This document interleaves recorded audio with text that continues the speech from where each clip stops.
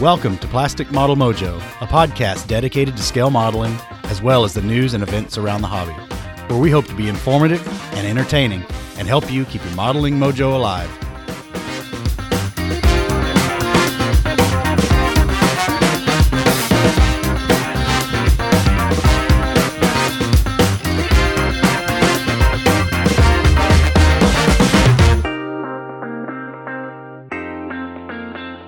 Man, Dave, I hope you're tired as I am, but we're back for episode 45 of Plastic Model Mojo, and we're fresh back from Las Vegas, Nevada.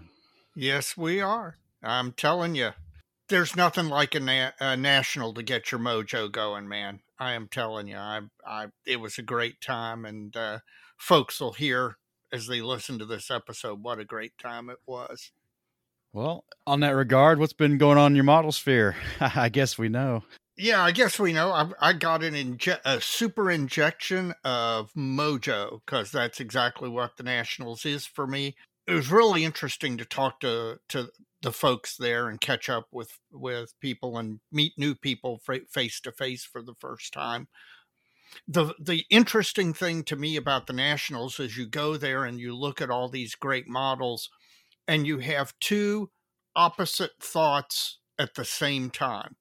Thought one is, oh my God, these people do this so much better than I do. I will never get any better. I'm quitting the hobby.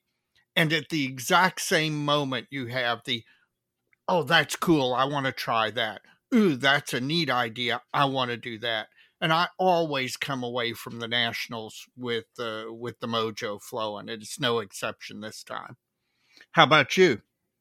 Oh, a lot of the same stuff. I mean, we had a great time. It was 4 fabulous days, more or less, I guess, wasn't it? 4 nights, Yep. 3 days, something like that. Yep. It's all run together.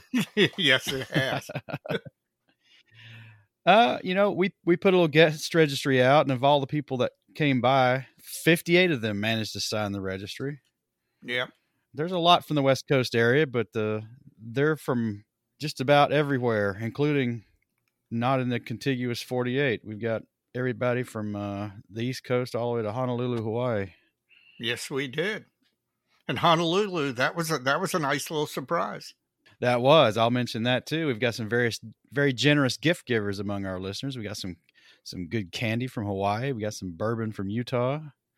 We got some swag from our buddies over on the Plastic Posse podcast.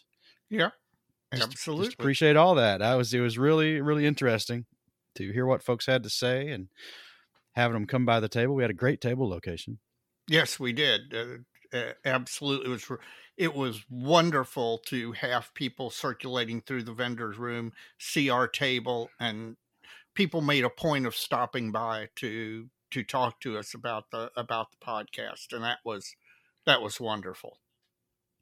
Oh yeah. So everybody who came by the table, thank you so much. It's a lot of fun to get your comments and your insight and your suggestions and all that stuff. So yeah. And keep them coming. Keep them coming. We're going to implement a few of these things we heard about, I'm sure, and some topics and some things we haven't covered that thought folks would like to hear. So hopefully in the remainder of this year, we'll get some of that done. Don't know if we'll get through all of it, but we'll get some of it going anyway. Yep. Yes, indeed. Mike, what's your modeling fluid of choice tonight? I'm having a solid pour of dihydrogen monoxide. What a coincidence! I'm drinking agua fresca, and also known as an oxidanes, also known as H2O or common water. Gee, I wonder why both you and I tonight might be drinking water as our modeling fluid. I think I drank tonight's modeling fluid Thursday or Friday, probably. Probably. I wouldn't say we overdid it, but there were some lubricated conversations throughout the week there.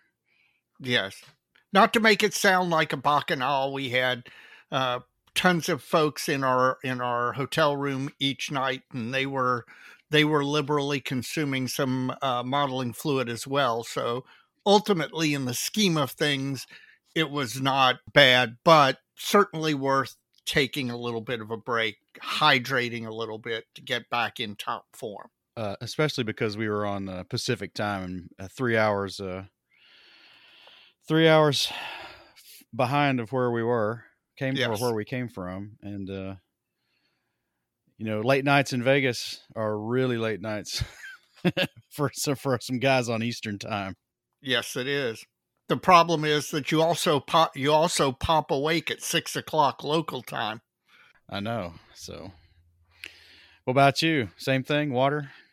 I am drinking H2O, agua fresca, the elixir of life. I figured I'd take a little break, maybe just recharge so that in the modeling sessions that are coming up, and believe me, there will be modeling sessions coming up because I'm fired up.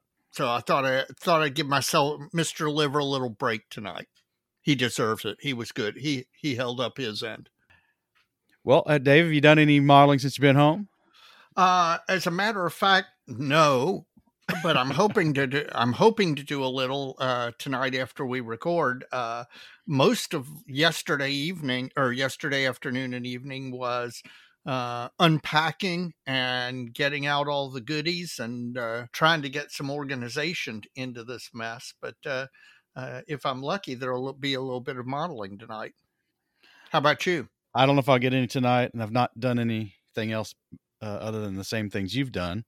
But I did go and get some basswood to replace the gaff from the week before the Nationals. So I'm going to get the Zis base rolling again here this week. Maybe good. Make some good progress. Yeah, well, I expect to see that Zis wrapped up soon, just like my M30 better be wrapped up soon. Well, just to clue folks in, we're going to do things a little different tonight. We recorded some segments while we're at the Nationals.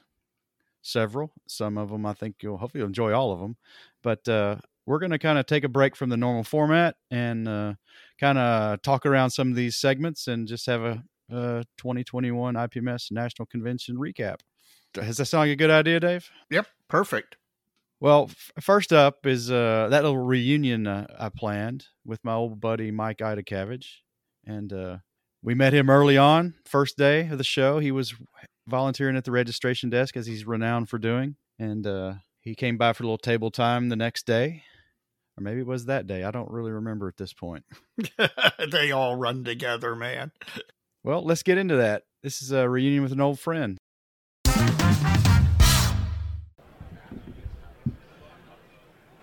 Well, Dave, we got an old friend from a long time ago sitting here with us tonight, helping out with the contest here with registration this morning. We ran into my old friend Mike Idacavage from a long time ago. Mike, thanks for joining us. Oh, it's great to be here. Great to see you, and great to meet you there, Dave, after you're just being this disembodied voice for so many months on my podcast that I listen to. Thank you. So to give the listeners some background, I'm from East Tennessee originally, Johnson City, Tennessee, and we started an IPMS chapter there in about 1985, of which Mike was one of the founding members. There were about a half dozen of us when we started. I got roped into being treasurer, and I was underage. I did not meet the age requirement to be an IPM treasurer, but we had to have the officers' slots filled to form the chapter. Yep. And just some great times, Mike, and I'm really glad to reconnect with you and to see you after all these years, because I don't think I've seen you since 1987. I think you're right about that, and it's amazing how things evolve where we started from back then, and here you are, a famous celebrity. I don't know how famous I am, but we commented earlier before we started recording how it's great that we're both still in the hobby. Yeah. Because those years I was a teenager, just had a driver's license, and was bringing myself to the meetings and down to the model shop, the hobby shop there in Johnson City, and going to model shows with you guys. In today's world, I guess parents would ask, man, who is all these guys you're going across state lines with and all this stuff? It might have a little different, people are a little more protective now, but my mom had met John from the model shop down there, and I guess she figured everybody was harmless, but it was good times. And, it sure was. And in fact, I was trying to recollect once we first connected what type of models you were really interested in. Because I remember you being interested in a pretty wide range. Well, back then. I was building armor then, and I was into okay. model railroading some as well. But for that IPMS chapter, it was all tanks and trucks and stuff like that. Oh, okay, yeah. Well, I brought something along for a little nostalgia. Oh, gosh. Oh, I got to see this. See if you here. remember this. Let me see. It's a little yellow. Here you go. Oh, outstanding. It's the IPMS Southern Appalachian Scale Milers 1987 contest. Experimentals and prototypes, which, by the way, I was guilty of coming up You with came that up with that as our very first show. Because in fact, there's a blurb in there about outstanding. Oh, all right. Time machine. That's right. Here. And I was showing Dave, also penciled in there as a tow cable layout for a model I was working on at the time, which I still have, by the way. Yeah, but you haven't finished it, so. Well, Mike, you were into real space at that time. Yeah, which is why the experimental prototypes and stuff, that's why it fit in there. So I am impressed. And you could tell you are a true modeler. Because I kept it? You kept it. You kept I kept everything. it because it was the first thing I've got That is a keepsake amazing. box I've had since I was a teenager. Yeah. And that's been in it since 1987. I think I'm going to bribe you with a modeling fluid to see if you can make a Xerox copy of sometime in the future. Only after we sign it. The both of us sign it. I'm dead serious, and we'll you're copy it and I'll send it to you. No, I'm serious about that. That is awesome on there. That was fun. And I just remember, go ahead, Dave. Now, Mike, do we have any embarrassing photos or stories of about Mike? Because if there is, we Which could. Mike, me? Yeah. If you've got some stories or photos, incriminating photos of Mr. Basquette there, We're probably safe there. I'm pretty sure Yeah. we can get top dollar for those. You things. know, I do believe we probably took a few photos, especially in those early days, but I'm going to have to dig them up out of the vault there. It'd be interesting to see if you do. Yeah, if you can come up with an old contest photo where Mike's a teenager with a fro, or he's bedazzled his jeans or something like No, that. I was Remember, pretty, top dollar. We were This- modelers, Dave. Yeah, and this was East Tennessee. It's bib overalls. Yeah, Because you could put your X-Acto knife right in that front pocket Yeah, just like there. the club logo. I can't remember who drew it. But. Well, I remember, I remember a lot of stuff from them. I remember your old Subaru. Man, you have a better memory than I do. The on way it those gets things. better. I That's- remember that you put the sunroof in it. Yes, you did. Oh, no, that is really impressive there. And we Yep, used to go you're to right. Charlotte and Salisbury and Asheville. All over the place. All over We North had Carolina. some, as a group, we did some pretty long road trips. It was pretty good, and everybody got along well. Yeah, it's You good know, times. Yeah, Good it times. worked out well. Well, what are you on that. doing for this show? You helped with the registration desk. According to Joe Porche, you were quite a fixture. You are quite a fixture in the IPMS. That's what he called you. And they missed you on the West Coast. Yeah, I came in at the last IPMS Nationals, so the 2019 in Chattanooga. On there, I was not the overall contest coordinator like Bob is for this one, but I was responsible for the contest itself. On that, so okay, that's a big job. You did a good job. That was a great. Thank you. We had a lot of models got in there. That was a fantastic I missed show. that one. And one thing you may not know, if you missed, the audience misses, that 4 a.m. on Thursday, I ended up ordering 100 tables from Atlanta. We drove them up and we installed 100 more tables into the contest. Well, probably 60 were crammed in. We had a little Something bit like left that over. might go down here. Yeah. Yeah, I think it may. I think it may on that one. So there's a lot goes Because this behind was the getting scenes. kind of crazy. Yeah. Yeah, and so for this one, I've been helping over the years the registration. So I came in Tuesday, helped set up, help set up, but work on, get a position. Then all day yesterday, registering and part of today. So back in the day, you were doing mostly real space kind of stuff. Right. Yeah, and I do a lot of that. Still a big interest. Right. And I don't know, Mike, if you remember when I was in Kingsport toward the end, and I can't remember if I told anybody. I was an astronaut candidate. I had applied to be an astronaut. Oh, really? And No, I didn't know that. Yeah. I don't remember that. Yeah, I don't know if I had told Maybe many you didn't people. tell anybody. Yeah, in case you didn't make it. Mainly, and here I am. So things worked out well. Probably. I just can't remember. I don't think I kind of advertised that I was interviewing with NASA. Oh, wow. And then I find out after I did that is that they never take anybody on their first application. It's usually 3. It's the average astronaut has applied 3 times. And by then I was moved on to doing what I do now. Okay. Being a scientist, 3D printing, things like that. Sounds good. So go ahead, Dave. You had something? Do do you still do real space these days, or what's your model interest these days? Well, there's only one really true scale, 72nd. Thank you. On that one, Yes. a nod. And, Yes. and I also had, unfortunately, I've been corrupted by your podcast, and I did a T-34. Dave won't tell Yeah, anybody. no, I won't, because I will tell you, admittedly, I've got a 72nd scale T-34 that's on the shelf of shame, and the T-34 is just a really neat looking tank. I can understand why anybody would go, I'm not a tank guy, but I'm interested in building that. Well, what are you working on now, Mike? Let's see. What I have is a quarter scale NASA F-104. Quarter scale is 1/48 for folks who are sorry not our about age. that. I'm still old school occasionally on that one. So, 1/48. Science fiction. So I have the a car from the Blade Runner, which if we were driving, I just finished that about a week or so ago. Okay. So with on that, and I go do I have an airliner and a Russian S-300. Grumble. Grumble, yeah. 72nd though. Yes. So, Cool. working on model collect kits. So I do still a pretty wide range. Life So is did too you bring short much to for know. this show? No, TSA always would probably give me a dirty look, so it's Okay. just Mine got a small. little bit damaged. I got to fix it before we get it on the Oh, table. no. I brought one. What'd you bring? It's I built that old Airfix Morris tractor and Bofors 40 millimeter anti tank nice. gun. I built that kit as a kid, pre Tennessee Model Club. I mean, as a kid. Okay, and is this the same kit? It's the same kit. It's a newer one, right. but it's the same. Oh, kit. okay. I He thought. did it as a nostalgia build. And I'm going to do another one. Yeah.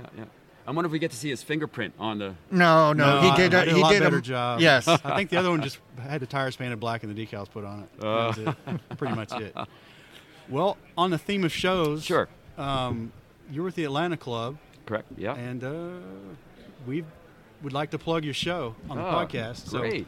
let us know about the Atlanta Con for Okay. 2021. Usually, we've been having shows there for years, and they're quite well attended because in Atlanta, you're at the crossroads of a lot of areas, whether it's people coming down from Tennessee, Carolina, Right. Alabama. So and it's right, literally about 5 minutes off I-75, so a big interstate. Right. Very easy to get to. It's a big, open, good facility, and we were holding it. I remember the date, October 23rd. We moved it around because of COVID a couple Right, times, so right. I want to make sure I gave you the right date. October 23rd. We will have a pretty good suite of vendors there because, again, we've had a reputation of really bringing quite a lot of people. We tend to be Yeah. one of the better. Again, we're lucked out with a very good chapter, IPMS chapter there. So we do that in conjunction with. I'm the IPMS Marietta chapter, the IPMS Atlanta. So we really. A lot of the people you saw at the Nationals, 2019 Nationals, half of that were our chapters. Okay. So it's those same people. So multi-chapter effort Multi-chapter, there and with but we're so used to Chattanooga's work. host. Yeah, so Okay. used to working together, so it goes off pretty smoothly. So, pretty wide range of categories. It's actually a little bit like a mini Nationals. Okay. So we have a lot, whether it's armor, space, a lot of cars. Very, very Yeah, popular. very popular It's, down that way. Atlanta, on there, North Carolina, South Carolina. No, and there's some pretty good modelers in the area, so you'll get to see I'm some sure. really nice stuff. There were nice modelers back in the day from that area. Yeah. Some fun times. So really like to encourage people. It's pretty good. Our theme is Operation Desert Storm. Okay. We usually try to keep it just one and let Right. people focus on really what they like to build Gotcha. on there. What the website for the show is www.ipms-atlanta.org. I assume that somebody can go to that website and get all of the information about location, times, contest costs, all of that sort of Yeah, thing. that's correct. That's Good. correct. And there's contact information if you have a particular question. They ask that isn't there. Just send an email and we'll get right back to you. Great. That's fantastic. All right. Well, Mike, great to see you again. We'll talk Same some here. more off air, I'm sure. We're going to sign this old outstanding. show flyer. Looking I'll get you a forward to that. copy and enjoy this little reunion. So Okay, it was great thanks for to hear stopping by, man. And, Okay. and again, if you come up with any incriminating pictures, Oh, we'll fundraise. We'll crowdsource. I'm now motivated to That's find right. out. That's And, right. and there's That's always right. the magic of Photoshop. There you go. Oh, yeah. You can make fake news about me. All right. All right. Thanks again. Thank you. Okay, thanks. Bye-bye. Well, Dave, that was really great. I really enjoyed that, and I need to send Mike that old show program we signed from our from our invitational way back when in 1987. I can't believe I still had that. Neither could he. I was going to say, his reaction when you pulled that thing out was just absolutely priceless. It was worth the price of admission. Now, I am hoping that he locates some teenage pictures of you as a teenage model geek. If he does, and if he sends them to me, I will definitely be sure that they make the Facebook page. All right. Well, hopefully he doesn't find any. Oh, come on. I want to see you with a fro and bedazzled jeans and the whole 9 yards. We'll see what happens. All right. Let me take a moment out here to ask everybody, when you're done listening to this episode, if you would take a minute at the end of the episode and go to whatever podcast app you're listening to us on, Stitcher, whatever, and give us a rating. We'd appreciate 5 stars. It helps the podcast become more visible. In addition, if you know a modeler who's not listening to our podcast, who isn't into podcasting, who doesn't know what podcasts are, if you'd help them out, show them how to get our podcast and get them listening, we'd appreciate it. That's really how the listenership grows. And we had several people come by the table who had either with somebody or on their own to tell us that someone had gotten them listening to our show. So we appreciate that. Please keep it up. And while you're rating our show, hopefully the others too, you can find all the great podcast content over on our consortium website, modelpodcast.com. You can find links to all the other podcasts. And hopefully soon, if not already, I haven't checked in a while, Stuart from over at Scale Model Podcast will start getting our blog friends up there as well. So be sure to check that out at modelpodcast.com. And also don't forget to check out our blog and YouTube friends, as well as the podcast. We got Chris Wallace with Model Airplane Maker out of Canada, and we just about gave all your stickers away, Chris. Almost. And then we've got Mr. Stephen Lee, and with his blog, Sprue Pie with Frets. He's got a great blog there. You can get all kinds of interesting content in the model sphere from Stephen. Jeff Groves, Mr. Inch-Eye Guy, all things 72nd scale. I was kind of hoping he might have come to the Nationals, but I guess he couldn't swing it or thought wise. A little too far. A little too far for he. Really? We went further than him. No, he lives slightly to the east of us. If you go north, he lives slightly to the east of us. Well, maybe next time, Jeff. And finally, Jim Bates, our friend from the West Coast. You can check out his Scale Canadian TV vlog and his YouTube channel. It's not right. No, blog and YouTube channel. You got it. All right. Well, I'm kind of flying off the cuff here. That's all right. Finally, if ever there was a reason to join IPMS USA or your IPMS national organization, the last 4 days showed why. The national convention would never occur, and a convention of that size would never occur without IPMS USA. And IPMS USA doesn't exist without all of the volunteers who step up to either help run the national organization throughout the year and also show up at a convention and not only enjoy it, but work to help others enjoy it. I hope some of you stop by the business meeting on Saturday morning. Luckily, I was there and nobody threw rotten fruit, so that's probably a sign that we're doing pretty good. I know our membership is back up to a 5 or 6 year high, and that's because a lot of you guys have joined. Please, if you haven't joined, please join the national. Mike, one of the great things about going to a national is you get to meet up with your friends that don't live near you, that you only interact with online. It's the one time of year you get to see many of those folks. And we got to see friend of the podcast, Jim Bates. Jim went out to the Nationals from Tacoma, and he got a special treat because he got to take a quick trip and tour out to Nellis to what they call it, the Threat Collection, but it's colloquially known as the Petting Zoo. And so Jim got a chance in the morning to go out and take a tour of the petting zoo and then come back and tell us about it and his other experiences at the Nationals. Why don't we give that a listen? All right. Well, here it goes. Well, Dave, we're in day 2 now of the national convention here. Yep. And Friday afternoon, and man, I'm starting a little tired. What are you talking about, man? I'm on a plastic contact high. I guess so. This Well, is- somebody else here is on a high too right now.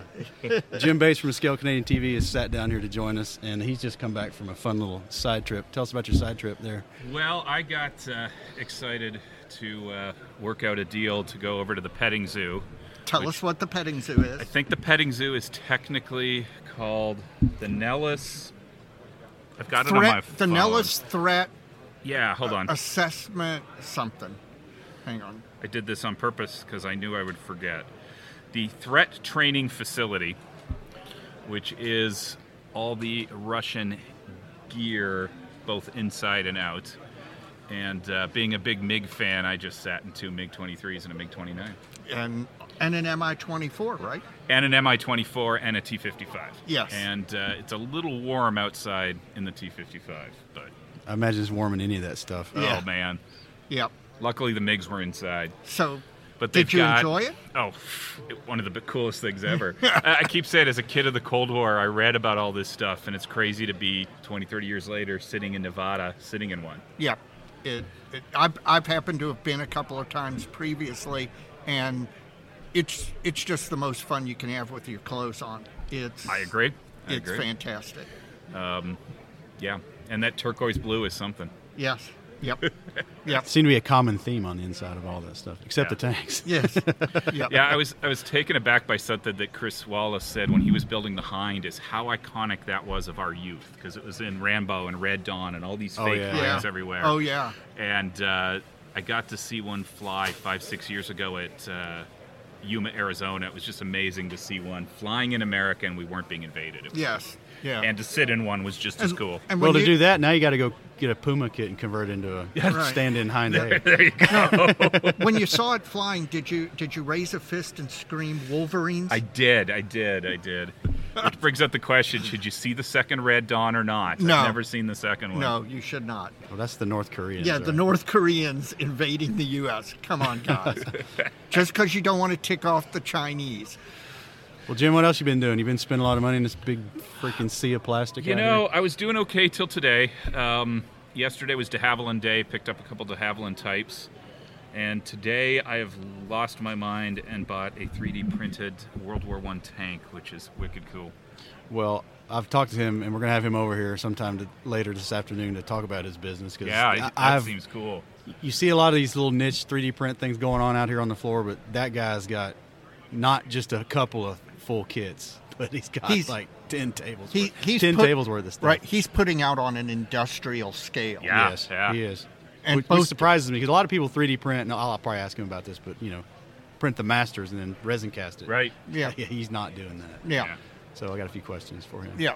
I'm that was- interested. That was cool, and they look pretty nice. So Have you been into the model room today? I have not been in the model room today. That's my next stop. I know when I left last night, it was impressive. It is even more impressive. Mike and I took our stuff in the first thing this morning, and I am positive that they will set a record on the number of models entered. They are space challenged. I think they'll manage to get everything on the table without too much difficulty, but it's not like there's going to be a lot of empty dead tables. Well, they gave up on the Saturn V. Yes, they put it on the floor. I can't decide if it makes me want to quit or inspires me to does do both. better. It does both at the exact same. That's Yeah. the dichotomy of the Nationals. You walk through the model room, and there is half of your brain that going, I can never do this. I'm quitting. That's it, etc. And the other half of your brain is like, oh my God, I want to do that. That's fantastic. Yep. How did he do that? I got to find and talk to him or her, or whatever. So both of those things happen at once. But I do know that when I leave the Nationals and go home, every single time I go home and have a building spree or painting spree or finishing spree. It inspires me to complete models. And this may be styrene heaven, but I'm not even here for the styrene. I'm here for the people. Yes. And there have been many wonderful dinners, after dinner drinks. I have, once again, as an attorney, never passed a bar. Exactly. At the Nationals. So. He'll be here all week. Yes, exactly. You can find me on YouTube at right, a Scale Canadian TV, and also the 9 o'clock show is completely different than the 7 o'clock show.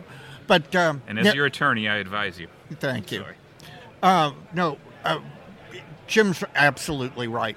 As much as the world's largest traveling hobby shop and getting to go see great models, the real fun thing here is getting together in groups, modelers, because we all have this common language. There's an immediate rapport when you sit down with a group of guys, even if you've never met them in person before, only interacted online. All of a sudden, it's just immediate rapport, immediate gel, and it's fantastic time. Well, the crazy story is how I ended up at the petting zoo. Is since this has been going on, I've been trying to get to the petting zoo for a couple of years and not knowing the right military people. And the posse guys were looking at going, and I was trying to beg them for an extra seat, and they didn't have room. And then I'm in the model room looking at models. John Nowak, IPMS USA president, comes up. We had known each other a long time ago, and we were both in Ohio. And the guy who's standing with him said, "Oh, you like MiGs?" Because I was giving John a hard time because he's got his picture, his profile pic is in front of the MiG-23 at the Air Force Museum. And then he said, "Oh, you like MiGs? You want to go to the petting zoo tomorrow?" And I'm like, "Yes." Who do I have to kill? So it's like, I was ready to kill one of the posse members and able to get to go because they said if I murdered one, I could go. But then that'd mess up their show. Yeah, I know. Well, speaking of those guys, TJ came by earlier, TJ Haller from the Posse, and we did that segment with him in our last episode in 44, and we kind of joked around that maybe he was worried we'd oversold this. Yeah, I think he's good. Yeah. He told me he was good. So. Well, and your first Nationals, as I've told a number of listeners who stopped by at our table and come by to talk to us, your first Nationals is always special because you can't experience all of this for the first time again. So, and it's great for the guys who are here because this one is a super impressive National. So their first memory, the one that they're always going to remember, is going to be one of the really great ones. You make me sad every time you say that because I don't have great memories of my first Nationals because it was like I was 15. It was Dayton in 88. So I was in high school, so I was driven there. My parents were there. Everybody was probably trying to get me from stopping to buy models. So I count my true first Nationals probably Columbus sometime in the 90s. Yeah. Well, no, it was Columbus right after I took the bar exam, so Columbus 97. Yep. Well, count that your first one. Yeah, I might. It's like your second virginity. Yeah. I took a Nationals purity challenge. Yeah, that's right. Yeah. All right. He wore a promise ring. You don't want to know where. Okay. This has got off the rails very fast. This has. Yes. Well, let's go enjoy some stuff. That sounds great to me, right. man. All right. Thanks, guys. Dave, quite a few folks we know got to go out there. I kind of wish we did too, but we had plenty going on. I don't think I had a less of a time at the Nationals because I didn't get to go. But boy, everybody that went was really excited. It's fun to see. It is one of those things that, because of its rarity and because it isn't any sort of museum, it's an actual working training facility for the Air Force, that there's stuff there that you don't see anywhere else, and they're not the normal museum rules. You get to climb in stuff and climb on stuff, and I've been there thanks to my brother. I was there at least 3 times, and it's awesome. So I know how excited Jim was to finally get to go, especially since we didn't think anybody was going to be able to get out there. Well, Dave, we ought to take a little break here and get a word from our sponsor, Model Paint Solutions. Good idea.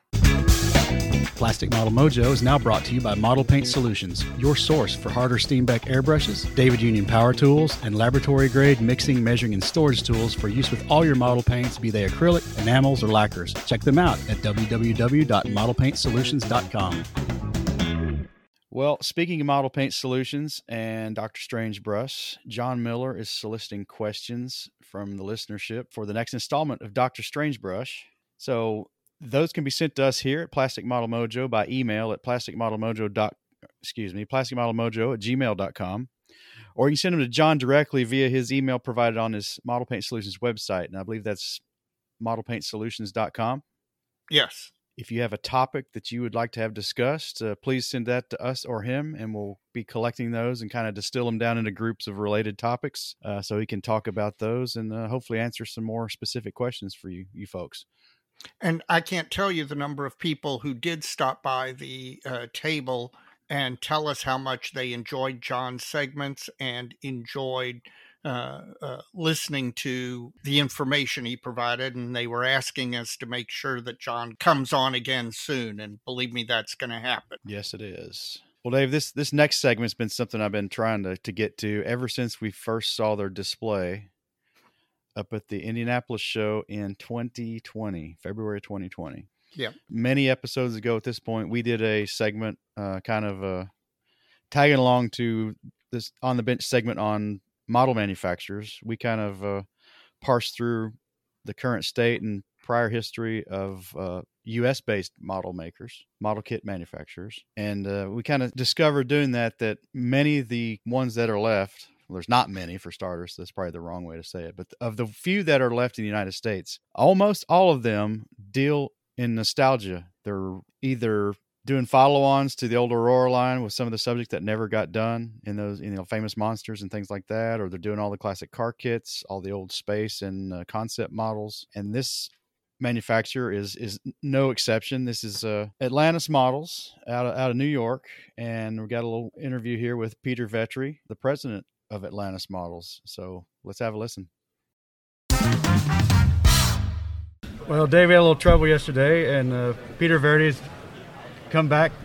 Peter's with Atlantis Scale Models. Peter, sorry about the little gaffe yesterday, but we appreciate you tolerating us once more and have another shot at this. No problem. Again, Peter's from Atlantis Models, and you're based out of New York, right? Yep, Deer Park, Long Island. Yep. All right. Well, tell us a little bit about Atlantis.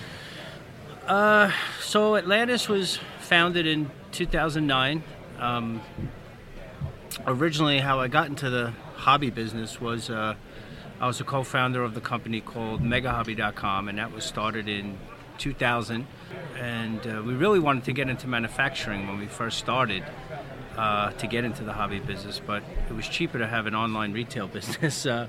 Manufacturing was very expensive, so we started Mega Hobby, and we grew the company, and it started out in the basement like most things do, and then it finally grew into a big warehouse we were in. And then in 2013 we had someone offered to buy it, and we sold the company, and then we just solely focused on the Atlantis Toy and Hobby, the manufacturing side of the business. So there was a point in 2009 or 2013 we had both of them at the same time, which difficult to have both. Sure. Wasn't doing enough on either end, so it was nice now to finally just focus on Atlantis. Where did the name Atlantis come from? It's kind of a magical, mysterious place, and we really it kind of came from that song by Donovan. Okay. It's remember the movie Goodfellas? Oh yeah, stomping on Billy Batts' head, and that song's playing in the background. We kind of like that, but it's kind of mysterious, and yeah, we just liked it. We wanted to have something with the letter A, tribute to like Aurora, Sure. So, yeah, that's rather Queens sounding. Yeah, it is. Yeah, that's where it happened. Well, we'd done a segment way back at the beginning where we went through what had happened to the American kit manufacturers and who ended up with who now and who owns what and what these things have distilled down to. And one thing that came out of that was how much the American makers, Atlantis, and then folks like, I don't know where they're making their kits, but Polar Lights and right. Mobius, Act 2 or what? Round 2. Round 2. All this stuff is so rich in the model kit nostalgia Yeah, it sure is. And did you have any tie to that, or is there any reason it ended up there for Atlantis versus Japanese airplanes or pickup trucks or whatever? To go back a little, so just so your listeners know, back in 2018 we purchased a lot of the old tooling from Revell, and we can really put out what we have the tooling for, and most of the stuff we have the tooling for is really those vintage kits from the 50s and 60s and 70s. So all of that stuff just, it all just ties in. And yeah, we're in the nostalgia business. We're in the, the memory business, getting. How did you all acquire those old molds? Well, what happened was Hobbyco, who had owned Revell at the time, and they owned Estes Rockets. They owned Great Plains Distributing. They were probably the biggest hobby company in the United States. I think they had over 800 employees, I'm pretty sure. And January 10th of 2018, which January 10th is my birthday, so it was they filed for bankruptcy, and we were like, wow, it was, and we kind of knew things were going a little crazy because we had sold to Great Plains, and payments were getting a little bit longer to come in, so that's always your first sign, you always say, okay, 60 days, 90 days. Yeah, 60 turned into 90, and so we kind of knew something was happening, but we didn't know to what extent. So long story short, they filed for bankruptcy, and then they were going to have an auction on all the assets. They put everything into blocks, and we had contacted them, and we signed all these non-disclosures so we can get all the information of what they're auctioning, and that's how we really found out about all the molds that were really there. And we tried to raise some capital to get it. It wasn't quite enough, so they had an auction, and this company, Blitz, had purchased Revell in Revell, Germany. This other guy purchased Estes, and they're doing great now. And then a couple of months later, after that purchase, we got a call from my friend Ed Sexton at Revell, and he said, there's a lot of molds here. They either want to scrap them or sell them. Are you guys interested? And we were like, so we went from completely being dejected because we knew it'd be great to get them for a company to saying, wow, yeah, we want them. So we really, you're kind of buying them sight unseen. You can't just go down and open every one to inspect. It doesn't work like that. No, they're big and heavy. They're big and heavy. So and they just want to get rid of them. They want you to take everything off their hands. So it's, the deal was, you had to pay for it all, buy it all, no cherry picking, and you had to get it out by a certain date, which I think then was like August 15th or something. And yeah, we went down to Elk Grove Village. That's where they all were, and that's how we got them all, and we got a lot. By weight, how much were all those molds? Over 400 tons. And we shipped them up by rail car. And I was telling you, some of these molds that were made by Aurora, and when Monogram had purchased Aurora from Nabisco in the late 70s, they went on a rail car right to Illinois, and now they're coming right back to Long Island. And some of them are still on those original pallets, still never touched. Mm-hmm. So how many individual kit molds were in that? Oh, there's lot probably that there was probably close to 1,000 individual molds of all different sizes. Okay. Some molds are small. They weigh 30 pounds. Some of them, the biggest one I think we had weighed 2,800 pounds. Some of those big. What molds were really big? Some Monogram was interesting because they packed like. That's why you see like a Monogram car kit.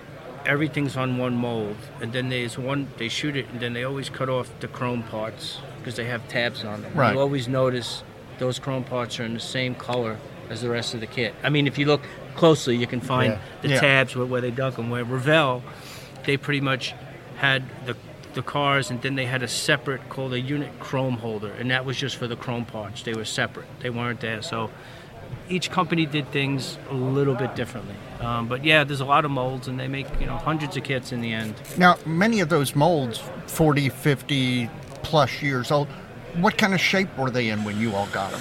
Yeah, very done with a lot of quality, really high quality steel, beryllium copper. Most of them, we had one that we opened up, P39. Some water must have got in. You can actually strip right down the middle, and it creates this pitting, so we had to go really that one. You have to remove metal to get that out, because if it's surfaced on the model, you got to take away from the mold. It's the opposite.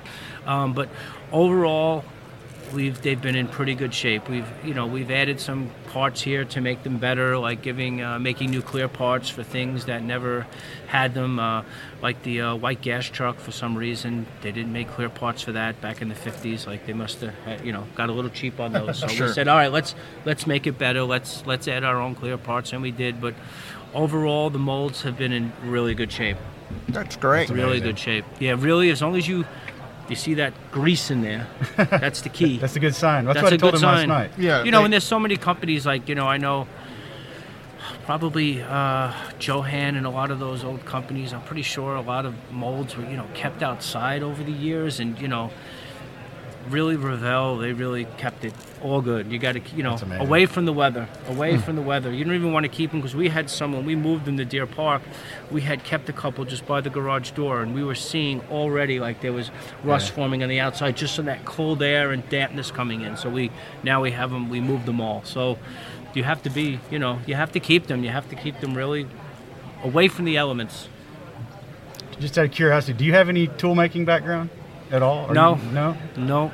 None. I've That's been learning about it every day. Now, do you all do your own injection on the molds? I mean, Yeah, we have a couple of factories that we use here in the States, but we did open up our own Dynamic Plastics is the name of it. That's just 2 doors down from us in Deer Park. And now we're doing that. We still have another guy in Illinois who does molding for us. He does a great job. The thing is, with a lot of the stuff we left in Illinois is because the chromer is down there. Okay. Chroming parts. It's a nasty job. It's not a lot. We can't. No one even does it in New York. You can't even do it. So we had to. A lot of the car stuff we had to kind of leave down there because the chromer's down there. So it just makes it easier to do it. But yeah, we are doing so. We do all of our planes up in New York, all of our tires that we have. A lot of the kits that don't need chrome, we kind of move those molds to New York, and that's what we do up there. And we did get. I know I was telling you about machines, the quality of machines. That makes a big difference in how your parts come out in the molds. The better quality machine, the better quality hips you use, which is high impact polystyrene, the better parts you're going to have coming out of that mold. How has the cost control been for raw materials here lately? 'Cause gas is high and plastic's high. Everything's gone up. Yeah, everything has gone up. I think, you see that across from the supermarkets to everything. When we started, the hips was $1.10. I think now it's $1.49. Mm-hmm. Shrink wrap, that goes to wrap the kits in, that went up 15 to 20%. And the toughest thing has just been the boxes. A lot of the paper mills are really backlogged with getting paper out to, it used to take, when we started, it was like about 4 weeks, 5 weeks. Now it's about 12. So we had to actually find other people to print boxes, and that's an added cost because every box you have to make a die for, right. And so you're not going to move your dies from box place to box place. So that's an added. So every time you find a new guy, you need him to print boxes. You have to make a whole new set of dies, but you have to do it. You can't sell anything without a box. Well, I'm seeing your stuff a lot of places, not just at shows, hobby shops, retail stores. What's your distribution like now? Distribution's great. When you have a line where you have a nice variety and selection, you have your ships, your planes, your cars, your tanks. It makes it a lot easier to get into some more mainstream kind of stores. But we're always, as an industry, we're always fighting for more shelf space. Yep. Like if you're, if you're looking online, you type in plastic models, you'll find whatever you want. Sure. It's all there. However, if you're driving or you're walking down a street, in your neighborhood, you probably won't run into them. You won't see them as many places. There's just not a lot of, especially, there's really not many department stores. Target and the stores that are big, they really don't have a big selection of models, especially if you want any paints or any of this stuff you see here, you'll never find it. Yeah. That's what good hobby shops are for. Do you plan on doing any new molding, new design, new kits, completely new? Definitely. We have made new, prior to buying these molds, we did make, we had Black Bear, we had the American Black Bear, the Bison, that was all, we did a few UFOs, that was all new tooling that we did. Okay.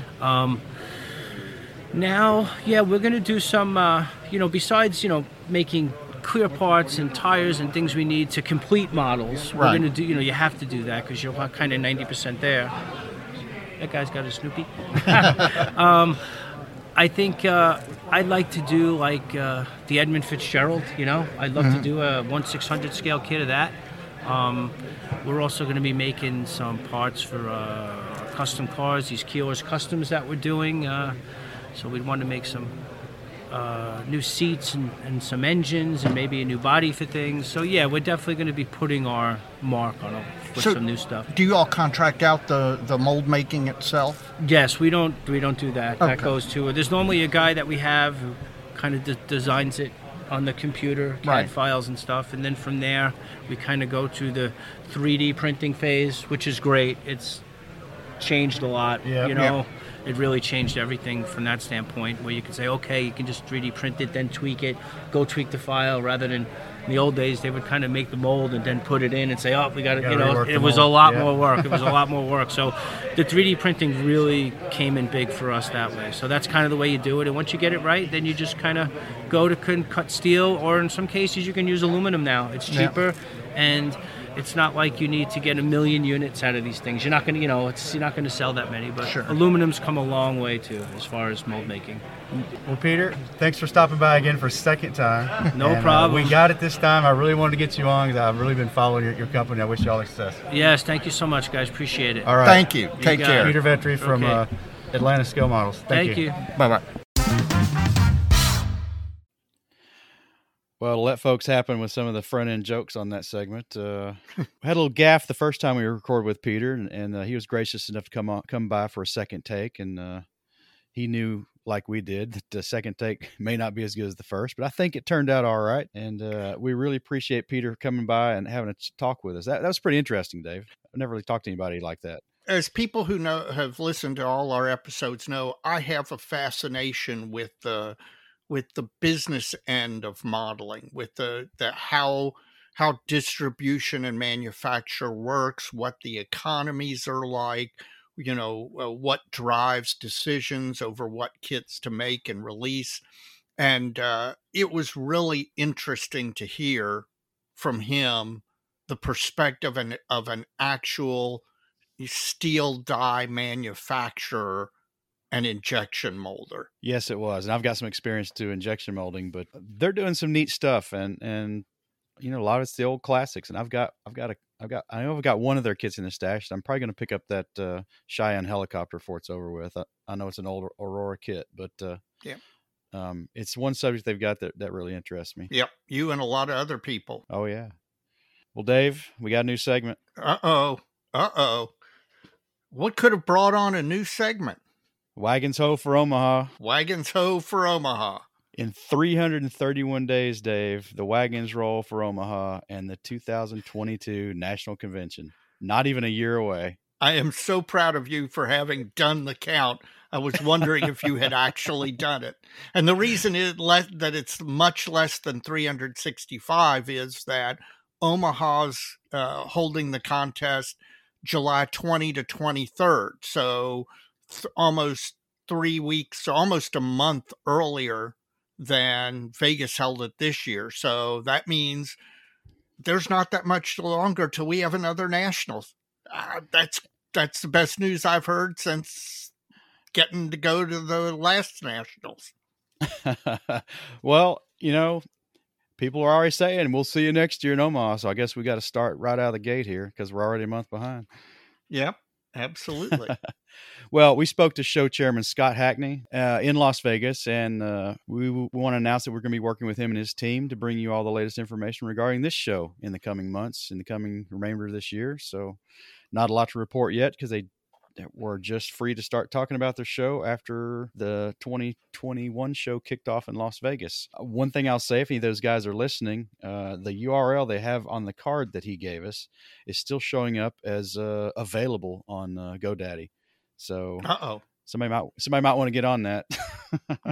As soon as it's official, I'll provide the URL, but I'm not going to spout out right now because they may have to change it. You never know. Exactly. So expect to hear more from Scott in the future, or a representative that he appoints to handle that. We haven't decided yet how he wants to do it, and expect all the news. You excited yet, Dave? Yeah, I'm already excited for the Omaha Nationals. Now, keep in mind, I've been to the last 2 Omaha Nationals, and I know what a great facility it is and what a great job they do there. And, you know, like I said, sometimes people think Omaha, middle of nowhere, etc. It's not. It's a really great setup for our size convention. And it's a surprisingly metropolitan city for its size and geography. It is indeed. And I'll tell you what, if you like steak, Omaha is a really nice town to eat out in. Ooh, kind of like Oklahoma City was. Exactly. Well, it's got another thing going for it for us. Which is? It's on Central Time. It's got another thing too. We can drive there. It's a 10-hour drive. Last time I attended the Nationals with 2 of our MMCL club members, and we drove all night to get there. It was fantastic. That might undo the fact that it's 2 hours closer by time zones. But it's the Nationals. You don't care what time it is. Man, I had a blast, but I wonder how much more of a blast I'd had if I wasn't tired. You survived. You need to start training for Omaha, okay? I guess I do. That's right. Be like Rocky. You wake up like 4 a.m., you couple of raw eggs, and then go out for a run. You're a runner. You go out for a run. You get in shape for it. I'll give that some thought. I'll take that under advisement. Yeah, okay.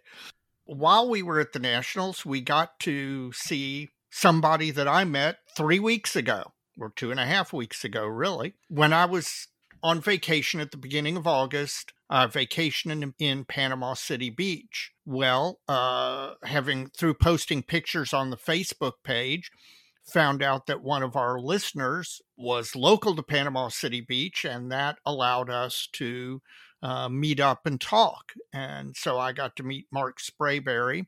And it turns out that Mark, modeler and a hobbyist and a figure painter, had just within the last 60 days become a part owner of Sabo Miniatures. And so I got to talk to him about what he was doing and all of that. And then he was out at the Nationals and stopped by our table. So we got to talk to him a little bit more in depth about what he's doing. And hopefully we're going to follow his journey as he moves from hobbyist to hobbyist businessman. Here's a little bit of that. Well, Dave, we run into your old friend from Florida here. Yes, we have. How are you doing, Mark? I'm doing outstanding. Tell the people who you are. I am Mark Sprayberry. I am partial owner of Sabo Miniatures, and my other partner is Jim Rice. Well, when you say partial owner of Sabo Miniatures, you just got into the business end of the hobby very recently. Yes, I did. So how did that come about? Brett called me up one day and said... Now, who's Brett? Brett Avance. Him and Jim were the owners of Sabo. And he called me up one day and said, I'm tired. I want to do some more family stuff. So are you interested? And I said, absolutely. So that's a pretty big leap to get into the hobby business. You don't have a prior background in it except as being a hobbyist. Just a modeler. Okay. Just a modeler. Not anymore. Not anymore. Absolutely. So let me back up. Tell people a little bit about yourself, your history, and how you got into modeling and what you do and all that stuff. Oh, wow. Man, I started modeling. My dad was in the Air Force, and he got stationed in Hawaii. And I think my very first kit him and I put together was I want to say it was an Aurora kit. I don't remember exactly what it was. I think I was about maybe 7, 8 years old, and it just exploded from there. The typical kid. Earned my allowance, cutting grass, shoveling snow off the driveway, and then in Hawaii? No, not in Hawaii, because he was stationed in Arkansas. So okay. So I'd cut grass and shovel snow there, and I'd spend my money at the PX buying models and such. Well, what genre models did I before was you got into figures? Mainly, what my end was mainly 32nd scale aircraft, World War II, World War I, and then I kind of got out of that, got more into the air racers. Okay. And did a little bit in that. Then strictly right into 24 scale World War I. Okay. That's what I love the most, the larger scale. Frank Mitchell actually got me into going into that more or less. So, and then did a deployment to Iraq and came back, and I don't know if it's the PTSD, if it's the instant gratification, but somebody actually pushed me into figures. Okay. And said, hey, why don't you try it? So I tried it, and Hooked ever since, huh? Yep, ever since. So, well, we're at the Nationals, and that's why we really want to get you over here, get your take on the show, because we're going to have you back on again for a little more full-blown talk about Sabo Miniatures. What do you think, man? You got here about the same time we did, I think. And yeah. Wow. These guys have done a fantastic job considering the situation we're all in. Couldn't ask for a better show, really. Now, you had a little fiasco with your suitcase at the airport. Oh, yeah. Were your entries in there? No, thank you, God. No, I actually hand carried those on the aircraft, but Okay. I did have two of our bust that we were going to donate to the raffle. Since coming into the company late, I had already talked to Joe Porcher about it, and he said, yeah, if you'll just bring them with you, and I'll get with you. So I did, and that's what I had in my suitcase. And we get off the airplane, get to the carousel, we're waiting. There's 2 bags on the carousel, and they just keep going round and round. So I just went over to the airlines, the suitcase thing, and talked to them, and they said, well, we'll look for it. I went down and went outside, sat down, and then about 30-40 minutes later, I went back inside. Okay, any word? Nope. And then a phone call came in, and I heard her say my last name. So that's going to trick the spidey senses on the back of your neck. So I said, I'm that guy. And she said, oh, some lady just got to the hotel. She noticed that she's got your bag, and she's on her way back. Thankfully. Well, yeah, because that doesn't happen. Most people just... That's true. Yep. Yeah. So there are still some good people in this world. What did you bring to enter? I brought 9 items. 3 bust, and the rest of them are figures. Okay. So a Spartan figure, Confederate soldier, Viking. You're all over the place. I'm all over the place. I brought one of our figures that I had just finished back in February or March, 90 millimeter Continental guy. So you must have a lot of reference books. I have a few. I have a few, and I know people. Yeah, that's the key. Hey man, tell me how. I looked at the figure and bust categories. Man, they are crowded. They are. There are some talented people. Yeah. A whole lot of talented people. I'm kind of worried. You'll be all right. Yeah. It's the experience. It's not the no. Whether or not you win an award. No, absolutely. This is the first time I've actually entered a figure into the Nationals. Really? Yeah. So the last couple of times it had been mainly aircraft. Okay. So how many Nationals have you been to? Do you know? Let me see. Atlanta. I went to Atlanta. I'm trying to remember if Atlanta was, because I got out of active duty. I can tell you when Atlanta was. 95. I think didn't they have one in 97? They had Atlanta? Yeah. 92 or 3. Okay. And then 2005. Yeah. And then okay, so I did go to 2005, and I went to South Carolina. I went to Chattanooga. But that was only a day or so there. So you've been spoiled by some good conventions. Man. Oh, man. Absolutely. And this is my first West Coast. Yeah. It's all been on the East Coast. Yeah. So I did want to go to what was that one in Virginia Beach? Yes. Hamptons. I wanted to go to that one. I had plans to go, but I wasn't able to. Yeah. Well, you having fun? I'm having a blast. All right. Well, spending more money than I need to. Now, would you do me a favor and tell everybody who's listening that Yes, indeed. David was right. This is the best 4 days of your year. How much you can pay me? Okay. No, it is. It is amazing. These guys have done great. There's plenty of things around here to see and eat and what have you. So Tell them how to find Sabo Miniatures. SaboMiniatures.com. You can also check us out on the Facebook page. Since we have some hillbillies in the audience, spell the word Sabo. Oh my gosh! And miniatures. You're asking a guy from Georgia to spell. Okay, I have to write this down. SABOT Miniatures. Gotcha.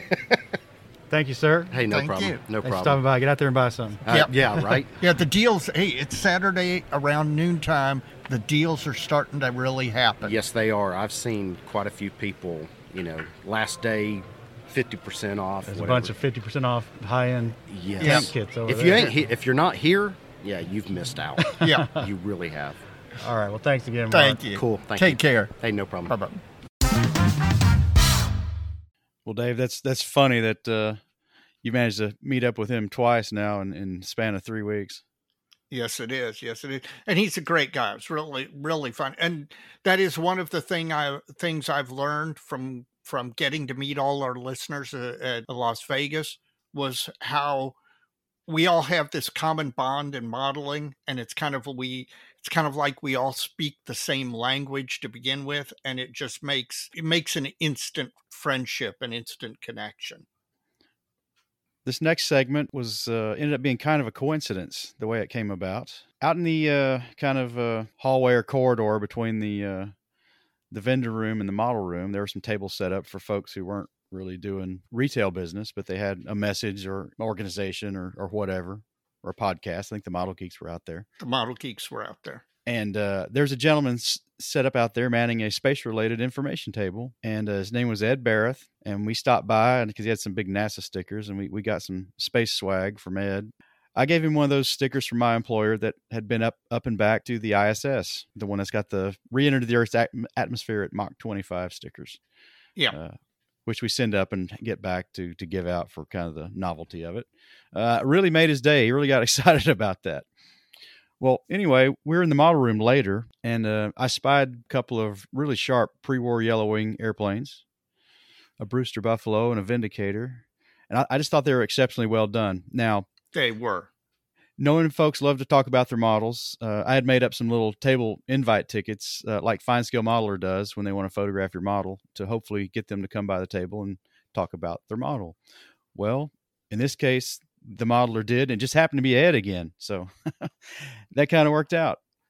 It did. So it did. So we had a little conversation with Ed about the painting of his Yellow Wings, and it turned out he also did a 30-second. Those two were 48 scale, and he'd also done a 30-second scale Kitty Hawk models Kingfisher as well, also as a Yellow Wing, and it was fabulous too. So, Mike, do you know anybody who might have acquired or be in the process of acquiring such a kit?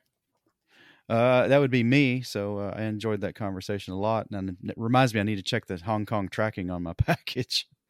I don't know when I'm ever going to get it. Well, anyway, here's our conversation about Ed and letting him talk about his models. Sitting next to me is a gentleman named Ed Barrett. Barrett. Okay. And the reason I got Ed over here is I was out on the model room floor last night, and I noticed two Yellow Wing kind of pre-war Brewster Buffalo, and what was the other one again? Vindicator. A Vindicator. And the reason I wanted to look at this, first, they're both beautiful. I love those schemes. In fact, I just bought a set for Kingfishers. These aren't Yellow Wings, but they're early Kingfishers. Yeah. Yellow is a difficult color to manage for a lot of people. Those airplanes, the color is a good color of yellow, and it was put down excellently. Are there any tips you could give the listeners because we get people talking about yellow all the time. Do you undercoat it with a different color, a white or anything first, or what types of paint do you use? Just tell me what you can tell me about it. Okay, I use, for that yellow is Gunzi Sanyo, the acrylics. Okay. I like that they have a very good yellow color that Tamiya doesn't quite have it. It catches it very nice, and it's acrylic. And no, I don't pre-prime that. I just take my time and light coats. Okay, so you like build it other up things. slowly. And the reason I think it comes out so interesting is because most people then leave it. They don't touch it. Okay. This is after I paint it. I wash it with oils, Okay. and that gives some depth to it. Now, you're talking about the weathering colors or yellows? On No, top the of it? weathering colors. Okay, because the weathering on the wings was very subtle, and it really made the whole thing pop. You can see the streaking on it, and Right. I commend you. I've got a couple of kingfishers I want to do that are yellow wing, and I did that one also. By the way, the 30-second yes, Kingfisher yes, yellow that's wing. yours too. That's mine yeah. too. Okay. Well, fantastic job. I did one a couple of years ago, and it did very well in Phoenix in 2018. Okay. And for some reason, I just kind of fell into it, and I had that, and I did it. And that Vindicator is actually in Fine Scale Modeler Okay. in November, I think, of last year. I'll have to go back and look. So yeah, I probably saw it, but I didn't make the connection. So that Vindicator was that. I love accurate miniatures. Okay. And the combination, I encourage, in fact, that was the whole point of the article for Fine Scale Modeler, was that I really liked, I did the Kingfisher in 32nd, Right. and then I said, I want to see if I can carry that to 48th. So that did the Vindicator, and I had spoken to Fine Scale Modeler, and it came out very nice. And then I also kind of pitched to them, the trouble with the Vindicator is that it's a hard kit to find. Okay. And it's a kind of fidgety. It's old accurate miniatures. But the scheme is really nice. And then I said, well, why not try it on an obvious kit to find, like the Buffalo? It's a Tamiya Buffalo. You can find it anywhere pretty Right. much. It's a simple, basic kit. And so it's a perfect kit to do that scheme on for those people who kind of like that scheme. And As a first one. As a first one. Yeah. As opposed to the Vindicator, like I said, is a very finicky kit. Okay. Yeah, it's hard to try a new scheme on a hard kit Yes. for the first time. Yes. Yeah. But you can easily get the Tamiya anywhere, and it's just, and I built it out of the box. I added a zoom, cockpit Okay. set. That's about it. And other than that, it's built in. It's closed cockpit. It's easy, and it fits together real well. And it's a good kit to practice that scheme on. And people like it because it's that combination of the metal And the color. and the color. And I dull it with Tamiya flat Okay. on the yellow. That's Because probably key too, because it helps your shading and yes, it does. Because I find the Tamiya is just slightly semi-glossish. Mm-hmm. When I really and for that you can. I can also compare it to when I use the Gunze flat, like for the black. right. So you can do that. You can get full flat on the black Uh-huh. versus almost flat, on the yellow. wings Okay. versus kind of shiny on the aluminum. It's eye catching. It eye catching. Yeah, it is. Well, that's why I put my tag down next to him and got you over here. Well, talking about finicky kits, I've got 2 of those Kingfishers coming to me from Hong Kong. The Kitty Hawk. Yeah. Okay, call me. I actually did for my local club. I did stuff where I redid some of the instructions. The instructions are horrible. Okay. On the kit. Well, I've got another gentleman's build guide for it. Oh, okay. Yeah. I would be happy to send you my notes on it. Oh, fabulous. Well, you gave me your information. Thanks. Because I can certainly tell you every pin is bigger than the hole that it goes into. And I knew this going into it, but when Kitty Hawk went out of business, I went out and looked for 2 real quick, and I got them for like $60 a piece. It's just It builds up beautiful, but you just got to get there. what the key is really the construction plan. Okay. In other words, you can't follow their instructions. That's what the other gentleman was saying. He said you can't build it because you'll break crap off. It's the dumbest idea I've ever seen. They, you've heard of the KISS principle. Yes. Of keep it simple, stupid. Okay. Their instructions ask you to take every assembly in the inside the cockpit and put them all together, and then put it inside the cockpit and put it together. Why would you do that when you can put each individual subassembly into the cockpit and make sure it fits? Okay, why would you connect a whole bunch of stuff, make it bigger than it needs to be? Right. That and they just the way they want you to put stuff together requires you to rethink it all. Wow. Okay. Especially the engine. Yeah. And stuff. They have you put stuff in the, and I don't remember because it's been a long time, but I can send you the if you give me your information, I can send you my notes. Okay. Which tell you, especially for the engine, they have you do dumb things. They have you put stuff out on that before you do that. It's constant that way. Okay. Well, if a couple of good people have vetted it out, maybe I can get through it without too much trouble. Because I'm a tank builder for the most part. I mean, the funny thing is, the big parts all are fine. Okay. It's all the little parts that need work. All right. I'll keep that in mind, and I appreciate the help you're willing to offer. But thanks for stopping by. Oh, my pleasure. And good luck out in the model room when the awards start getting passed out. Thank you very much. I'm going to go look at that Kingfisher again now that I know you Yes. built it. Okay. Yes. Thanks a lot. Sure. Bye. Bye-bye. Well, Mike, that was fascinating. I happened to be out and about when that interview occurred, so I'm getting to listen to it with the rest of the listeners, and I think that's fantastic. Again, if you get somebody talking about their model, most people, you can get them to talk and you learn all sorts of stuff. What did you think? Well, I did learn a lot, and I made a contact that's going to let me learn a lot more because Ed took my address, and I've also got his email and his phone number. He's offered to send me his build notes for that aircraft, the Kitty Hawk kit, because it's got some notorious hangups. Yes, and it does. I think a tank guy's going to need all the help he can get. Hey, after that, what you did with the Paul, I'm confident that you can conquer that Kitty Hawk. I think the Paul had as many parts as one of the engine cylinders on that Kitty Hawk 32nd scale Kingfisher. That's probably that's probably true. But hey, we all got to start somewhere. Well, Ed, if you're listening to this, thank you for your offer, and I'm going to do my best to take you up on it. Mike, I almost hate to mention this next segment, but everybody wants to hear it, so we kept it in. Okay. So, Mike, what broke your wallet? Food. True enough. Folks, casino food is not as cheap as you might have been led to believe. Unless you're from the West Coast. Yes. Maybe. Anyway, the joke is, and it's not a joke, it's funny.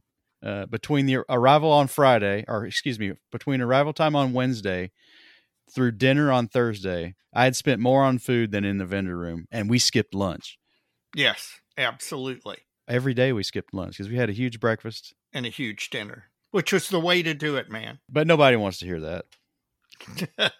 So what broke your wallet?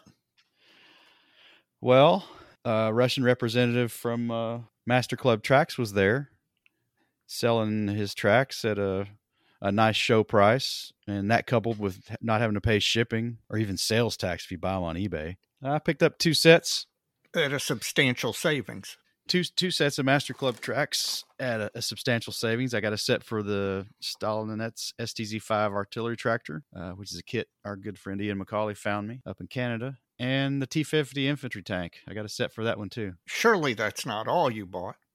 That is not all. The folks there at Value Gear, somebody there was blowing out some stash, looked like, and the guys from the posse were sitting up next to them at their table and showed me something. Said, "Man, you got to buy this. It's cheap." Well, I didn't want that one, but I dug through the stash, and there was a German SWS tractor, half track there with a 3.7 centimeter Flak 43 on it.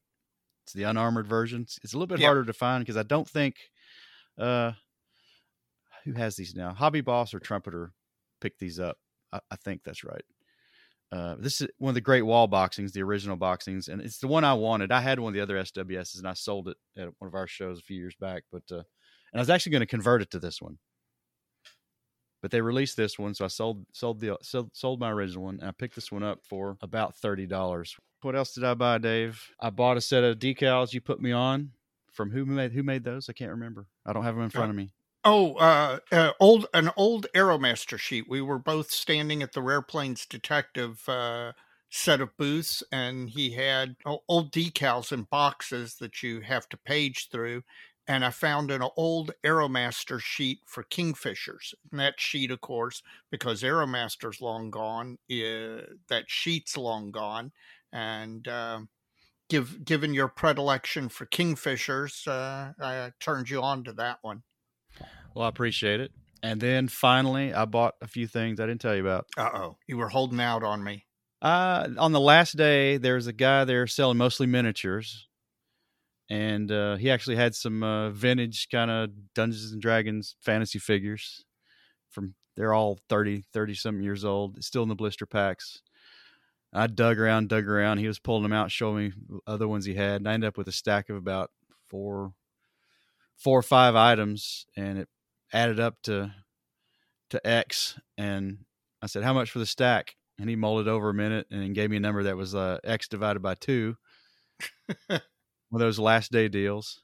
Yes. $20. I don't need to be facetious or secretive about it. It was $40 and it went to 20 without him even trying. So that was a no-brainer. I will tell you, one of the things I did notice about this show is on Saturday, many of the vendors started discounting more heavily than I've seen at past nationals. So there were deals to be had. So that's what I got. I don't think there's anything else. I did have another kit I picked up, but that was a gift from one of our friends. Yes. Yeah. Well, what about you, man? I saw you spending money. Yes, I did. Well, first things first, when Mr. Bates arrived from Tacoma, he did not arrive empty-handed.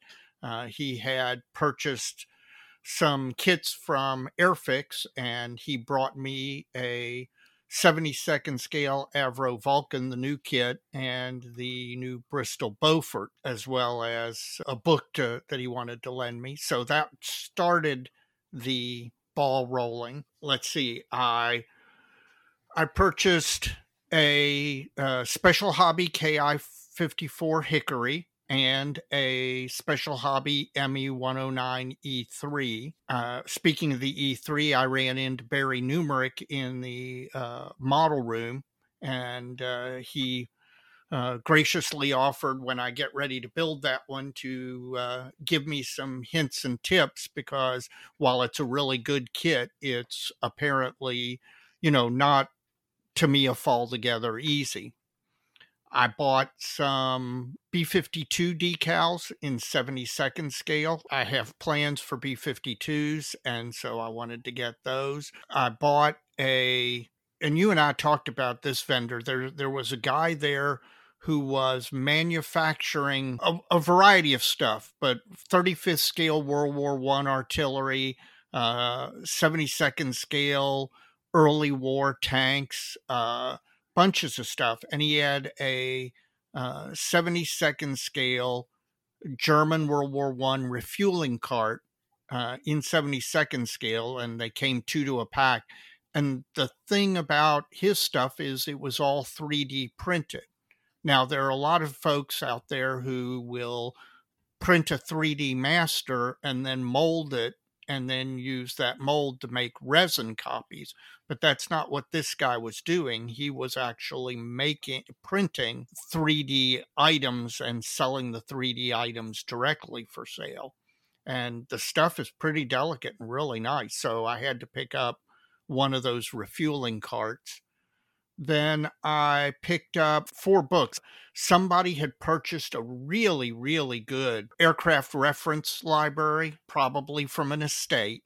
They were selling them, and they were selling them very, very much under face value. I basically picked up 4 books, each of which would have run anywhere from $49.95 to $69.95, and I paid $10 for each of those. Trying to remember if there's anything else I bought. My dilemma, and of course it's the dilemma whenever you fly, is that I was constrained by space, especially since I had that big Avro Vulcan to get back. It meant that I had to be very careful with kit purchases, or I'd end up with no room. But managed to get everything in, and when I got back home, I had a final thing because I had purchased off of eBay a set of 72nd scale resin ejection seats for the Tu-128 from some vendor in Riga, Latvia. And those had come in while I was gone. So I got those and opened them up, and they're beautiful, really nice. I do have some wondering about whether or not these are the original manufacturer's produced items, or if they are repops, simply from the fact that they did not come in the original manufacturer's packaging. But in any case, they're very, very nice, and I can't wait to get working on those. Well, I think given our travel limitations, we did pretty good. A little restrained. I've certainly spent more at a Nats, but yeah, we were selective. We targeted. We did, and I'm pleased with what I got, and I don't really have any regrets about anything I passed up, because most of the things I passed up I can get pretty easily. So I was trying to look for things I couldn't get so easily. The one thing I have a minor regret passing up is that one vendor who was blowing out the 35th scale kits at half price, and that British Mark IV tank in 35th scale. If I had had the room, I might have picked that up. The TACOM stuff. Yes. Yeah, that was a pretty good deal. Same. There's one there. I might have, maybe that one. I don't know, but I just didn't have any room. Yep, me too. Because that had all the podcast equipment, a suitcase, a backpack, and my model. Yeah, yeah. We were traveling pretty heavy. Well, I want to get him on the show at some point. The guy making the 3D print stuff, because I know currently that's kind of been the buzz post show. 3D printing, not necessarily his stuff, but and where that falls as far as contests and things like that. It's kind of an interesting hot potato right now. Yep. And we're going to tackle that a little bit more in an upcoming episode, talk about 3D printing and what we think about it. We'll save that for a different time. Our last segment from the show is our final parting words with IPMS Nationals show chairman Bob Lomasaro from Las Vegas chapter there, and kind of our farewell with him and a little show recap from him. And let's see what Bob had to say on the last day of the show. Well, Dave, it's the last day of the show. Awards are tonight, and it's been an absolutely blast of a time, and we've got show chairman Bob Lomasaro with us one more time before this is all over with. Bob, thanks for coming by the table. Thanks so much, guys. It's a pleasure to be here as always. We've had a blast. You've done a fantastic job with this show. Nobody knew what to expect. I think it's gone off from our end without a hitch. If anything went on, nobody knew about it. Thank you so much. Again, the credit goes out to my guys. They just did a fantastic job. They've been working really hard. Thank you. Our main goal here was to provide a really good show for our guests and attendees, and I'm happy to see that everybody's having a good time. Yes. Bob, I want to tell you, again, I've got a lot of history with the Nationals. This is number 26 for me, and I have never seen a National run more smoothly than this one. Wow, thanks so much. Particularly registration, vendor room organization. I know you were scrambling with the models in the model room because, as we probably thought might happen, you had a butt ton of models. Wow.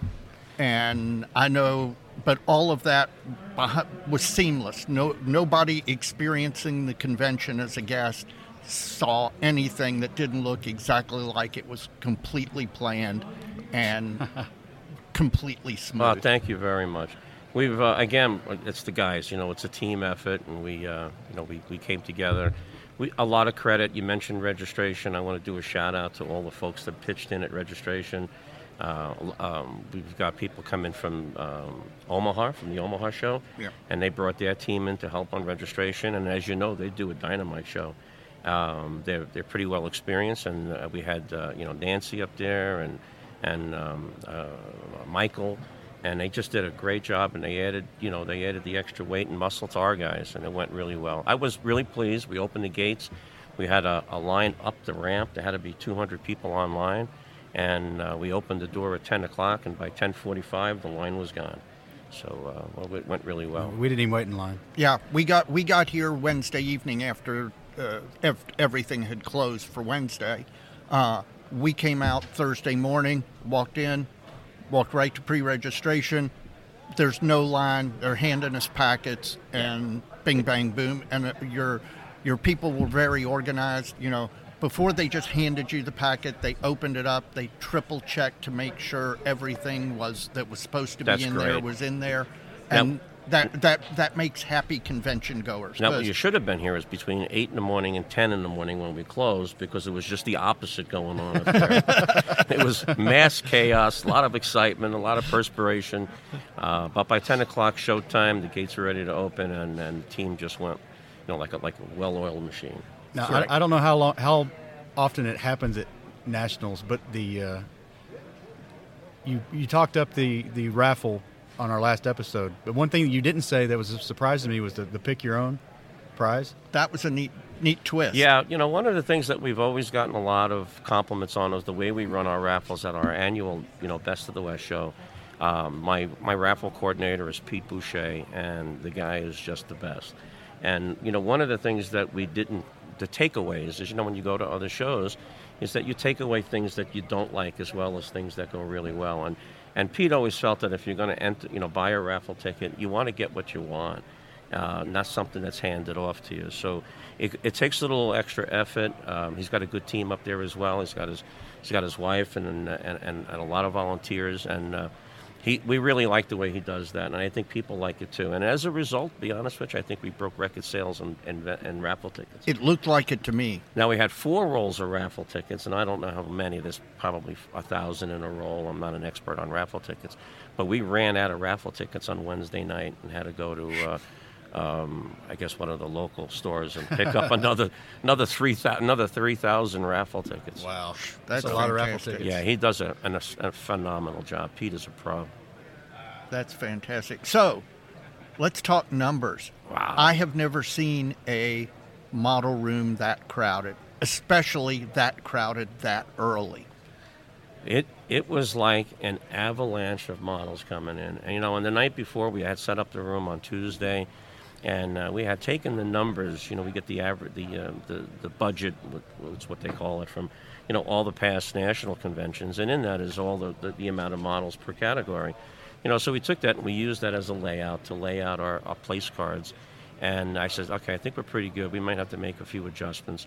Come 9 o'clock, when at that point on Wednesday, at 12 o'clock in the model room, we were already blew past that at 2 o'clock in the afternoon and was scrambling to find more space.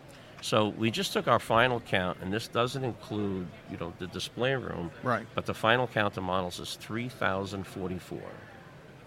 That's a good number. That's a real good number. I got my first bonus. My first bonus level was at 3,000. My second bonus level was 4,000, and I missed it. So at 3,000, I got a convention pin, and I'm really happy to have that. Well, because they sold out. And when you say 3,044 models, there are some entries that are like in the collections more than one, but you're only counting that as one. No, we counted. Well, see, what I found out, what they do a lot of time is that they'll count, some conventions will count, for example, if a diorama has 2 trucks and 5 figures, they'll count that as 7 models. Yeah. We didn't do that. Okay. So we counted every individual model. Now, as far as collections were concerned, if there was 20 Shermans, we counted the 20 Shermans. But we left out the display numbers. So there's 850 models in the display room. So we did not count those in our total. But we counted each individual model. Well, Bob, another thing we want to thank you for is this location in the vendor room we got here. This is absolutely phenomenal. It's been, sound-wise, it's been great. We get a little bit of buzz from the crowd, so everybody knows we're actually doing something from a convention floor. But we wanted to be in the corner. You got us in the corner. and it's been worth Well, it to I'm us. glad you like the spot. You know, the reputation is that whenever the Plastic Model Mojo guys go to a show, they get pretty rowdy. So we wanted to stick you in the corner where no one would get hurt. Okay, know? well, we appreciate that. I'm sure all the So this is a good unknown to spot. them, the contest attendees probably are grateful too. Yes, absolutely. Now it's time for you to go relax, and I'm sure It's Miller time. it's Miller time for you. Yeah, we got a long time before that occurs. I know. So, as you know, we have our award ceremony coming up. It's at 6 o'clock. Well, it starts at 8. We have to place all the models out on the table. The between awards 4 and out. 6. And then obviously tomorrow we got to get up, come down, and clean everything up. So we got a ways to go before we hit Miller time. So what is the drink for today, this weekend? What's going on? We about drank all our bourbon that we don't plan to take back with us. Is there any beer left in the fridge? There may be one can. Well, other than the 6-pack for Joe. Because if Okay. I'm not mistaken, I think somebody promised to bring something from Tennessee. What was it that you guys are always drinking? Oh, we're Gumball Head Gumball from Head, Indiana, and Indiana. that's the 6-pack we have for Joe. Okay. Well, you guys owe me a can of that because I got to see what that's like. Maybe we can split between you and Joe. Joe, All there right. you go. That's great. All right. Well, I got to, again, before we break up here again, and I always do it, I got to thank you guys for everything you do for not only, the support of our show. You guys have been fantastic for the last couple of months. You pitch it all the time, and you pitch IPMS as a group, and encourage people to join. But again, I think you guys do a great job bringing modelers into the hobby. It's a positive thing, and I think you reach out to people that otherwise are just maybe don't have the ability to have a model club or an IPMS chapter. And thank you. We and enjoy you it. bring them in, and I think you guys do a phenomenal job. Thank you very We'd much. like to do it all over again for the Omaha guys, but we haven't. We got to talk to them. See if they're up for it. Well, I'm not paying any commissions, but I would say a good 20% of the people here are here because of you guys and all the other podcasts too. So Thank you. I think you blow the hobby up that way that they want to come, and I appreciate that. And I know everybody here does that. You guys do a fantastic job. Thank you very much. Thank you, sir. Mike, it's been great getting to know Bob and the guys out in Vegas, Joe Porche, etc. They were really, really helpful in helping us promote the show. Also turned out to be a couple of really good guys, and we got to interact with them on a fairly regular basis. And, I'm glad it all turned out as well as it did. It was a great Nationals, just flat out. But when you consider some of the challenges that they were facing regarding the uncertainties surrounding whether or not they'd even get to have it, it's amazing what they did, and Bob deserves all sorts of credit. Mike, as we come here to the end of the episode, do you have any shout outs? I've got a lot of shout outs this time, and I bet maybe you do too. I do. Well, I'll go first. In the show run-up excitement, last episode, I missed something we always do. I want to shout out all those who've contributed since episode 43, literally up to like an hour ago pre-recording. We got a pretty good list. Mr. Matt Dyer, Christopher Church, Rick Cooper, David Fuller, Drew Savage, Tim Cavalier, Edward Kawahara, and Bob Bear. I want to thank all of you guys for your generosity, and some of you guys stopped by the table even, and I appreciate that even more, getting to meet you all face to face. If anyone would like to join the ranks of these fine gentlemen and help out Plastic Model Mojo, you can do so by going to www.plasticmodelmojo.com and looking for the heart icon in the upper right-hand corner of your screen. Take that link to PayPal, and you can make a contribution of your desire there, whatever you want, $0 to sky's the limit. We appreciate all donations, big and small. So these guys are all great. We met many of them at the show, and just thanks a lot. We really appreciate it. It's been really flattering meeting everybody, and it's just gravy on the biscuit. Yes. And guys, I want to tell you part of the reason we were able to have the table in Las Vegas and have the setup there to do some remote recording is all because of your all's generous donations. We really appreciate you trying to help us make the show better, because that's what we're trying to do, is make it better as we go down the road. Who's your first one? My first shout out is when we were talking with Mr. Sprayberry down about Sabo Miniatures. He lives in Panama City Beach, and there's not a current IPMS chapter in Panama City Beach, but he and 2 or 3 other guys somewhat locally are trying to get together and put together an IPMS USA chapter. So if there's anybody out there listening who lives somewhere around Panama City Beach, all the way down to Fort Walton, Destin, anywhere east or west of Panama City Beach, and you're a modeler and you want to join a local modeling club, or you're interested in help forming one, please email us at plasticmodelmojo@gmail.com. And if you'll do that, I'll pass that on to Mr. Sprayberry, and hopefully he can put together an IPMS chapter down there somewhere around Panama City Beach. So hopefully you all who are listening be able to do that. We'll be able to get a new chapter formed. Well, Dave, my next one is for the warm reception I got from your little fraternity there. You guys call yourselves the Septemberists. That's their nickname, and that's deep in the midst of time. I know. I didn't come along till after they had all gotten that nickname. Well, regardless, it's all good stuff all around. Some great conversation, not all modeling related, which makes it even all the more interesting, really. Some really interesting stuff. So if those guys are listening, thanks a lot. I enjoyed meeting all of you, and see you again next time, maybe. Absolutely. They'll all be in Omaha, I'll make sure. Well, mine is a related shout out to one of the Septemberists in particular, John Vitkus. Mr. Vitkus went above and beyond the call of duty. He ferried you and I and another one of the Septemberists, Mr. Robinson, to the airport in Las Vegas at dark 30 on Sunday morning. He did not have to do that, and he willingly volunteered to take on that assignment, and that made our life a whole lot easier. So John, if you're listening, thank you from the bottom of my heart. You really did us a solid. Well, I'll second that, because he was next on my list too. And now he's gone above again and realized he's got 2 of a particular book he thought I might be interested in, and has asked me for my mailing address. So quite the generous man.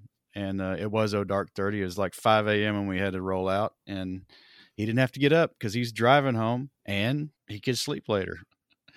Thanks, John. He did us a super solid.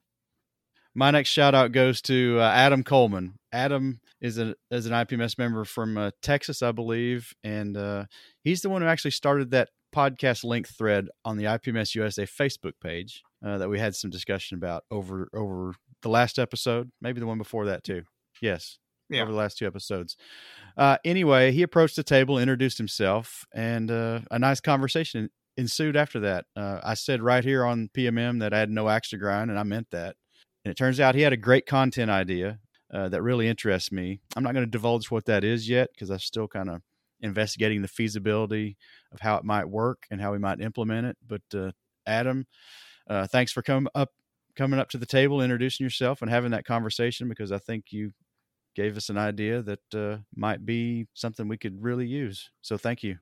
Well, I would like to thank our fellow podcasts, PPP and the Model Geeks, who were both there at the show. We all got together for breakfast one morning. We all got together at a seminar on basically talking about podcasting, and both of those experiences were really great. It was my first time meeting almost all of those people face to face for the first time, and it was a fantastic experience, and they're a really good group of guys. So guys, I enjoyed seeing you and spending time with you, and I'm looking forward to doing it again in Omaha. Oh yeah, man, that was a blast. It was just a good time meeting everybody face to face. Frildo about broke my hand though. My God, what a handshake that man has. Yes, indeed. And I was even expecting it. Yeah, because you take one look at him, you do kind of expect that handshake. That's right. He's not a small guy. He's a tall one. Anyway, you're right, Dave. We had a great time, especially in the little breakout that Scott arranged in the seminar rooms. Some people had some interesting questions. That was a lot of fun. I didn't know how that was going to go down, but I commend Scott for putting that together, and I commend everybody for showing up and participating, because I don't know. I didn't know what to expect, like I said, and I really enjoyed that a lot. I did too. In closing, Dave, I want to thank show chairman Bob Lomasaro and vendor chairman Joe Porcher and the entire Las Vegas show team. I think given what they were faced with, the uncertainty of the entire situation running up to the show, they did a commendable job, an admirable job pulling off a humdinger of a show. Joe kept that vendor room full despite cancellations. It might look a little different than it might have normally, but there's some really great stuff to look at and buy. Appreciate that, Joe. I hope Bob gave you the beer, because I gave it to him. Yes, I want to second that. The Las Vegas guys did a great job with the whole show, and they did a great job giving us a really nice location in the vendor room that was conducive to our ability to record interviews and segments like that. And, I'm already hoping that eventually, again, Vegas will do it one more time, because I certainly had fun this time. All right, Dave. So many kits. So little time, Mike. See you soon. All right, man. I'm going to bed. Don't blame you. Catch you next time. You got to take care.